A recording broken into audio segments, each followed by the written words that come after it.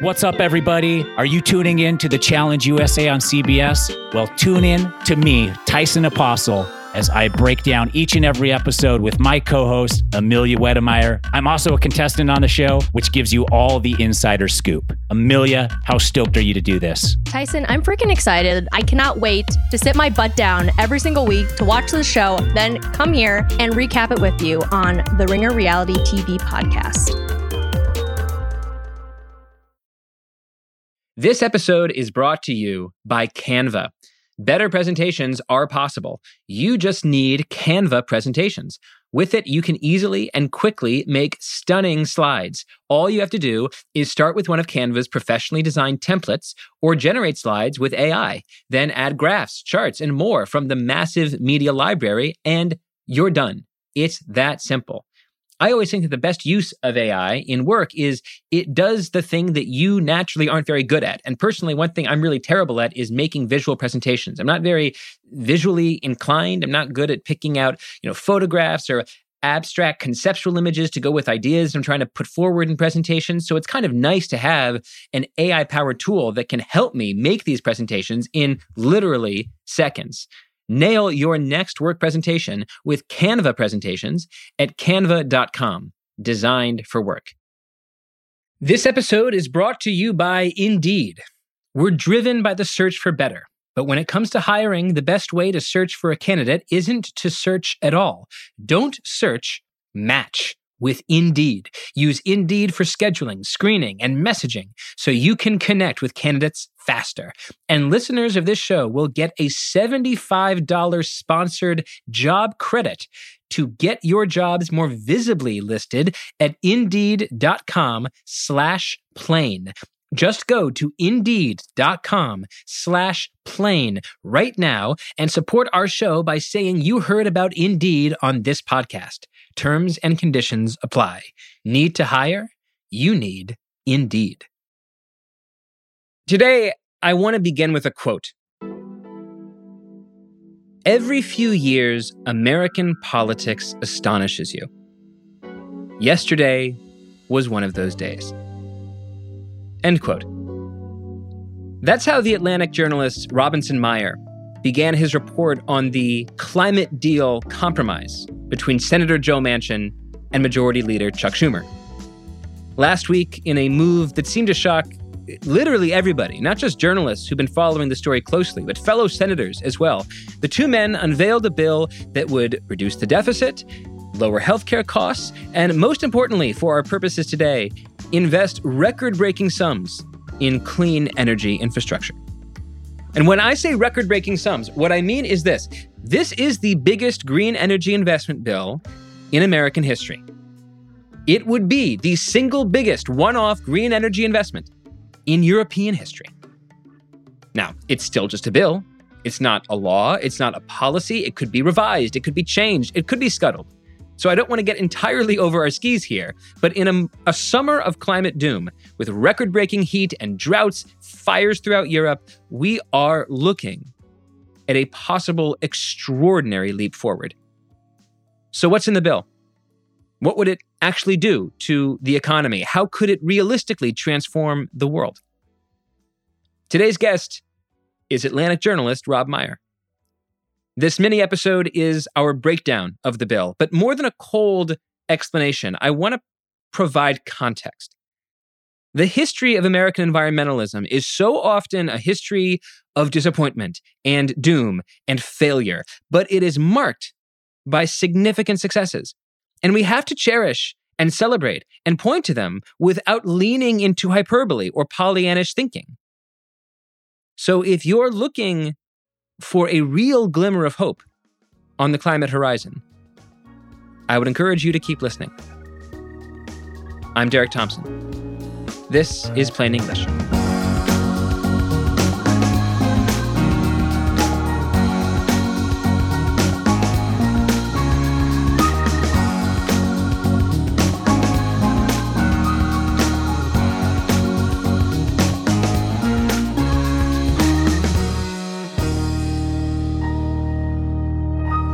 Robinson Meyer, welcome to the podcast. Thank you for having me. Happy to be here. Excellent. Before we get into details, I want to just set up the context here. Joe Manchin has been bête noire of liberal environmentalists for many, many years. America in general has been a laggard in national clean energy policy for many, many years. So for Joe Manchin to be the linchpin of a major national clean energy legislation is pretty shocking to a lot of people. I know that one of those people is you. You were up until about 4 a.m. last night poring over this thing to absorb all the details. So before we get into the details, just tell me to start, like to quote our big president, how much of a big effing deal is this? It is quite a big effing deal. I mean, I think it is the bill, if it passes, and we have to attach that, if only because climate people, we've been dragged, we've been tricked so many times. You have to protect that core part of yourself and say, if it passes, it would be an absolute landmark. It would be the largest investment that the United States has ever made in fighting climate change. It would be the largest investment that any Western country has ever made in fighting climate change, and arguably the largest investment ever from any country in fighting climate change. But it's a little hard to say with how China and India do their accounting. However, it is a big, big effing deal. I mean, it's the kind of thing where yesterday, even before it came out, I got a call, or right after it came out, but when we didn't have any details yet, I got a call from Sam Ricketts, who used to advise Governor Jay Inslee of Washington, who ran an entire climate-focused presidential campaign on climate change. This was Inslee's climate advisor. And he picks up the phone and just starts talking and is like, this is it. We did it. This is the real victory. He said, I struggle to find enough superlatives to describe this deal. It is the kind of, if it passes, it's the kind of victory that people just call you up on the phone and want to immediately start being effusive over. All right. Well, now I have to imagine that a lot of people's appetites have been whetted to figure out exactly what is in this deal that is making all these environmentalists salivate. Let's go through three major components. Number one, incentives for utilities and developers. What is in the bill? What does it look like? And tell me why it's so important. Yeah, absolutely. So I would say the centerpiece of this bill from a climate perspective is the set of tax credits that go to utilities, developers, states and cities, anyone who produces electricity and sells it to Americans on the grid. And what those tax credits do is they encourage the production, they encourage investment in and the production of zero carbon electricity. And I think there's two things I would really call out about these tax credits that are important. The first is that, I think listeners will recognize we've had tax credits like this for some time. They've heard about maybe a solar tax credit or a wind tax credit. If they're really wonky, an advanced nuclear tax credit that goes back to the Bush administration. But what all those tax credits had in common was that they called out specific technologies. The new set of policy, which is in this bill, applies to any zero carbon electricity generation or production technology, wind, solar, geothermal, advanced nuclear, carbon capture, burning, I don't know, something renewable that we haven't even thought of yet. It applies to any of those, and it says basically whatever is the most cost-efficient way to produce electricity in your area, we are going to either help you invest in it or actually subsidize the production of that electricity, whatever is the most efficient way for you. The other thing that's really important about these tax credits compared to previous policies is that every previous subsidy we've had like this has phased out in 5 years or 6 years or 2 years, and Congress has to get back together and extend them, and it's a whole process. These tax credits extend to at least 2032 or until when the electricity sector is 75% decarbonized compared to its all-time peak. So these are permanent technology neutral tax credits that are meant to drive the carbon out of the power sector. Wow. So the second big component that I want to talk about is this set of policies that seem like they have a shot at revitalizing manufacturing in the U.S. within the space of clean energy. So tell me a little bit about this second component. Yeah, absolutely. I think people at this point are used to hearing that Congress is trying to bring back manufacturing. This is something that that's an old song. Lots of presidents have tried, right? This bill actually contains the level of investment necessary to do that. And it directs that investment toward industries that the U.S. doesn't need to regain footing in, like steel or autos, but in industries that are just getting built now, where we can develop a competitive advantage that kind of will extend out into the future. So that's clean hydrogen, that's carbon capture technology, that's advanced nuclear, and that's also developing a domestic solar industry. I think what people don't understand is that the U.S. hasn't failed often, especially on things like solar, because our labor is more expensive than China's in comparison to China. It's because the Chinese government subsidizes domestic supply chains and makes it very easy for big manufacturers to get loans. That's the kind of policy that the U.S. is now finally doing in these bills. And number 3, let's talk about the subsidies for consumers. So if I, Derek, am interested in greening my lifestyle, if that's a verb that is ever used by people, if I want to make my lifestyle less carbon intensive. Maybe now it will be. Yes. Yeah, there we go. Popularizing made up verbs. I want to decarbonize my lifestyle, but I'm waiting on the federal government to give me money to do the right thing by the planet. What are the goodies that I get if this bill passes? There's really 2 sets of goodies here that the bill's going to dole out. The first is in transportation. It's going to have very large, potentially very large subsidies for EV purchases. They go up to $7,500, depending on how the EV is made and income level, for a new car or truck. And there's also, for the first time ever, going to be a used EV subsidy. So you could get up to $4,000 to buy a used EV. There's never been a policy like that in the US. That's quite a big deal, especially when you think about how many people buy used cars as their main car, including me. The second set of consumer subsidies here are for everything in people's houses that touch the fossil fuel system. So that's heaters, gas stoves, even potentially inefficient air conditioners. There's a set of policies in this bill that are meant to help people move to, say, using heat pumps, which are all electric, instead of heaters, which run on oil or gas, to using induction stoves, which are all electric rather than gas stoves. Those are subsidies that consumers will feel when they go in to make these purchases. And they're meant to encourage someone to, say, if they're replacing the HVAC system in their house, to go buy a heat pump next time, or a very efficient air conditioner rather than a gas-powered heater. This episode is brought to you by Canva. Here's a writing tip for work. Don't just write. Use Canva Docs. It has Magic Write, a built-in AI text generator powered by OpenAI to help you create almost anything, from meeting agendas to job descriptions, marketing plans, proposals, and more. Canva is here to help you get it done. If you've used AI for work, for writing, for coming up with bullet points for a podcast, a meeting, you know that AI works best when you're specific, when you tell AI exactly what you want and then tell it again and again.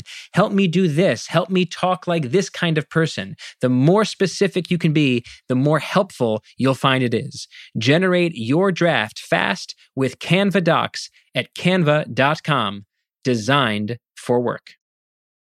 This episode is brought to you by KPMG.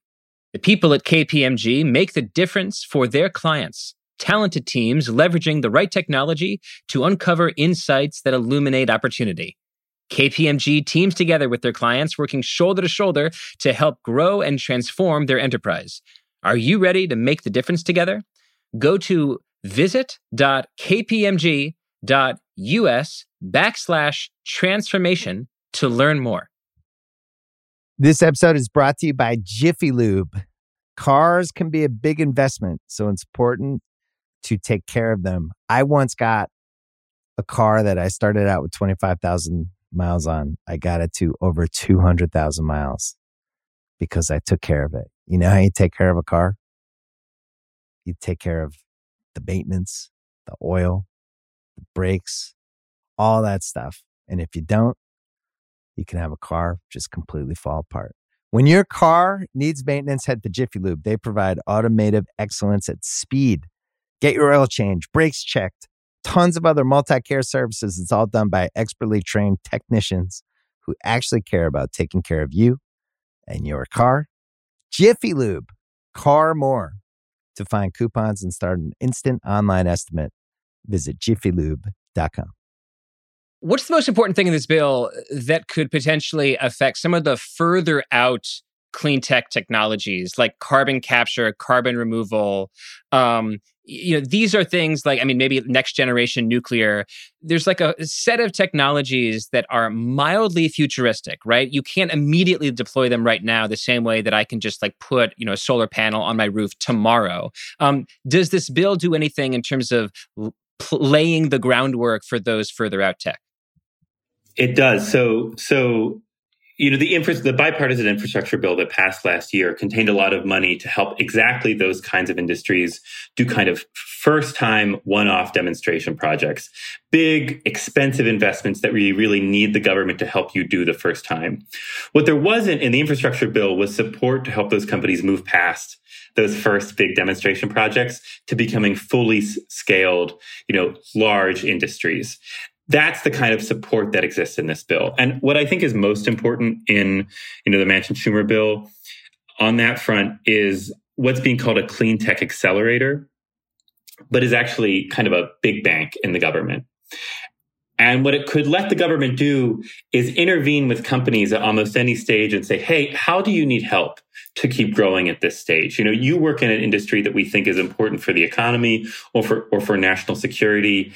Maybe it's very hard for you to get customers. Maybe it's very hard for you to get a very cheap loan. This is actually a kind of support that Tesla got early in its growth from the Affordable Care, from the Rescue Act during the Obama administration, but that has kind of phased out after that act died. This will now bring it back at a higher level and let kind of more companies achieve that Tesla level scale with similar help.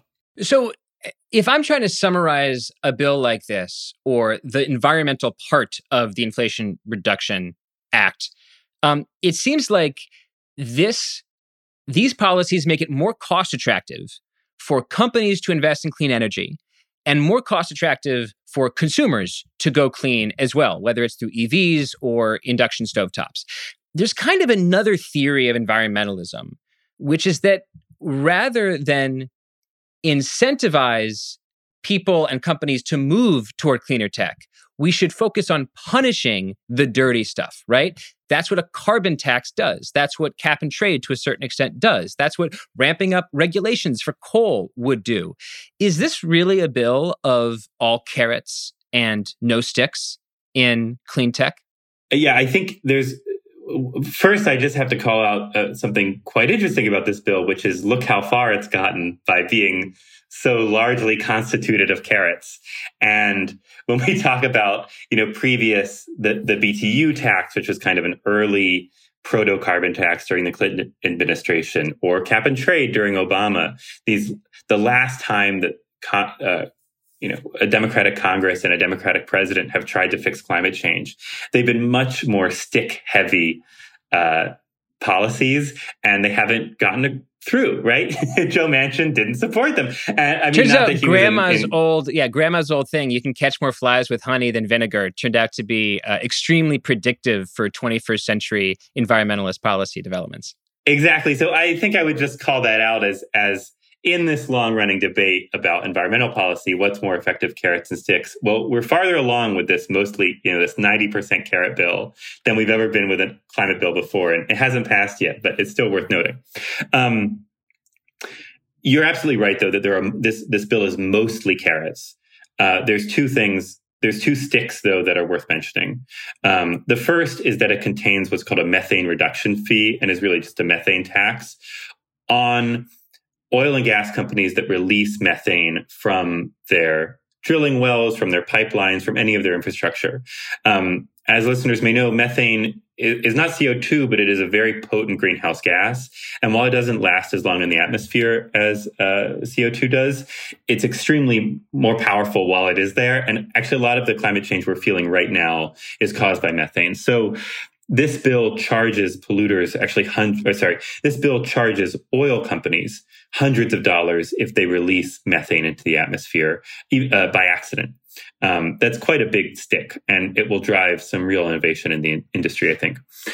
There's another part of this bill that I think is almost a ghost stick that hasn't been talked about as much, which is at the same time the Biden administration is trying to regulate climate change through Congress and push along this bill, it is also working on these rules in the Environmental Protection Agency, in the EPA, to regulate carbon pollution from power plants and cars. Every EPA rule has to pass a cost-benefit analysis. It has to show that its benefits exceed its costs to the economy. That's just one of the requirements that any piece of regulation has to meet in the US. But the way that analysis comes together, basically any spending that Congress does, any of these tax incentives or subsidies that we're talking about are like free money. They're like the government putting its finger, it's like whole arm on the benefit side of the equation. And the EPA just gets to count all that for free. And what that means in practice is that the EPA is going to be able to adopt much, much more aggressive environmental regulations on both carbon and also on conventional air pollution than it would otherwise.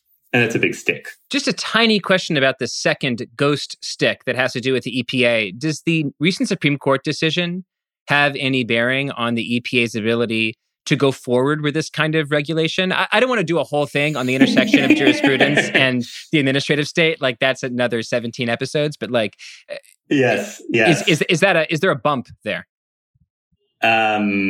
Listeners should know we meant for this conversation the last 10 minutes, and here we are. The short answer about the recent Supreme Court decision is it does curtail some of what the EPA was going to do on climate, but in some ways it curtails kind of the Biden administration's larger executive powers more than it really limits the EPA's actions on climate. And that's because the Supreme Court case was actually about this Obama-era Clean Power rule that never went into effect. And one of the reasons it never went into effect was that it was very, very complicated. And that's part of what the court was cracking down on in the ruling. I think regulators already, climate people already learned from that defeat in a way, even before the court said anything. And we're planning much, much more simple, straightforward, and frankly, more costly rules, less efficient rules this time around than they tried in the Obama administration. For that reason, I think the EPA ruling from the Supreme Court is in some ways like worse for kind of the rest of Biden's agenda than it actually is for climate stuff alone. That's interesting. So I want to end sort of looking at this from the long view. What the legacy of this bill might look like in 2030, 2035. And it's interesting because this is a season of both tragedy and hope in the environmentalist space. You have Europe like literally on fire, like Southern Europe, like literally burning while all of Northern Europe hits temperatures not reached in recorded history. You have an energy crisis in Europe with the Russian war in Ukraine. You have high energy prices in the US and people really, really pissed at the administration. But you also have potentially asterisk, potentially, this extraordinary bill, which is the largest investment in clean energy in the history of this country and maybe any other country on the planet. Optimistically, looking back from 2035, how might we look at the legacy of a bill like this? It's entirely possible we could look back at this bill in 2030 or 2035 and say, oh my gosh, look at how much of the economy really came into its own and was affected by this bill, and how many industries that would not have existed in the United States are now thriving here. Just as you can look at Tesla's success and say, it's very hard to imagine Tesla being what it is today without the Recovery Act of 2009. You're going to be able to look at a lot of companies around the country and say, wow, we wouldn't have this advanced nuclear company. We wouldn't have this solar company. We wouldn't have this hydrogen company or this revitalized steelmaking company if it wasn't for this bill. I think the U.S. could install mostly U.S.-made solar panels and wind turbines where the whole supply chain happened in the U.S. It's possible you could go to the beach, look out at the ocean and see wind turbines generating clean energy that makes your electric car go, right? I mean, that's the world that is actually much, much, much more imaginable now. it's possible now in a way that it was not possible before this bill.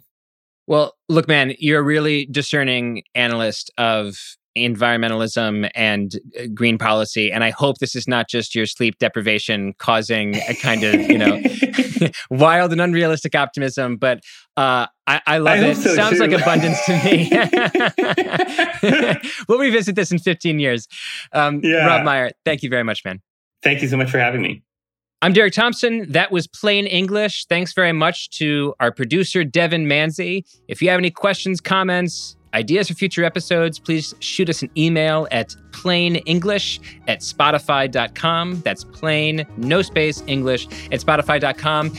And don't forget to check out our new, beautiful TikTok page. You can find us at @PlainEnglish_. Yes, that's at @PlainEnglish_. And we'll see you on the TikToks. Thanks very much.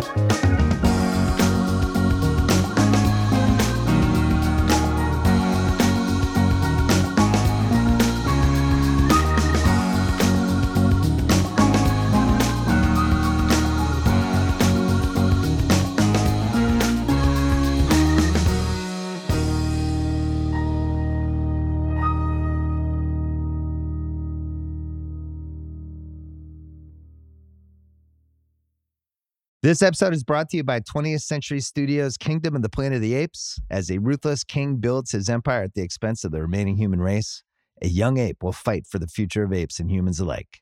Kingdom of the Planet of the Apes. Enter the kingdom in IMAX on May 10th and in theaters everywhere. Get tickets now.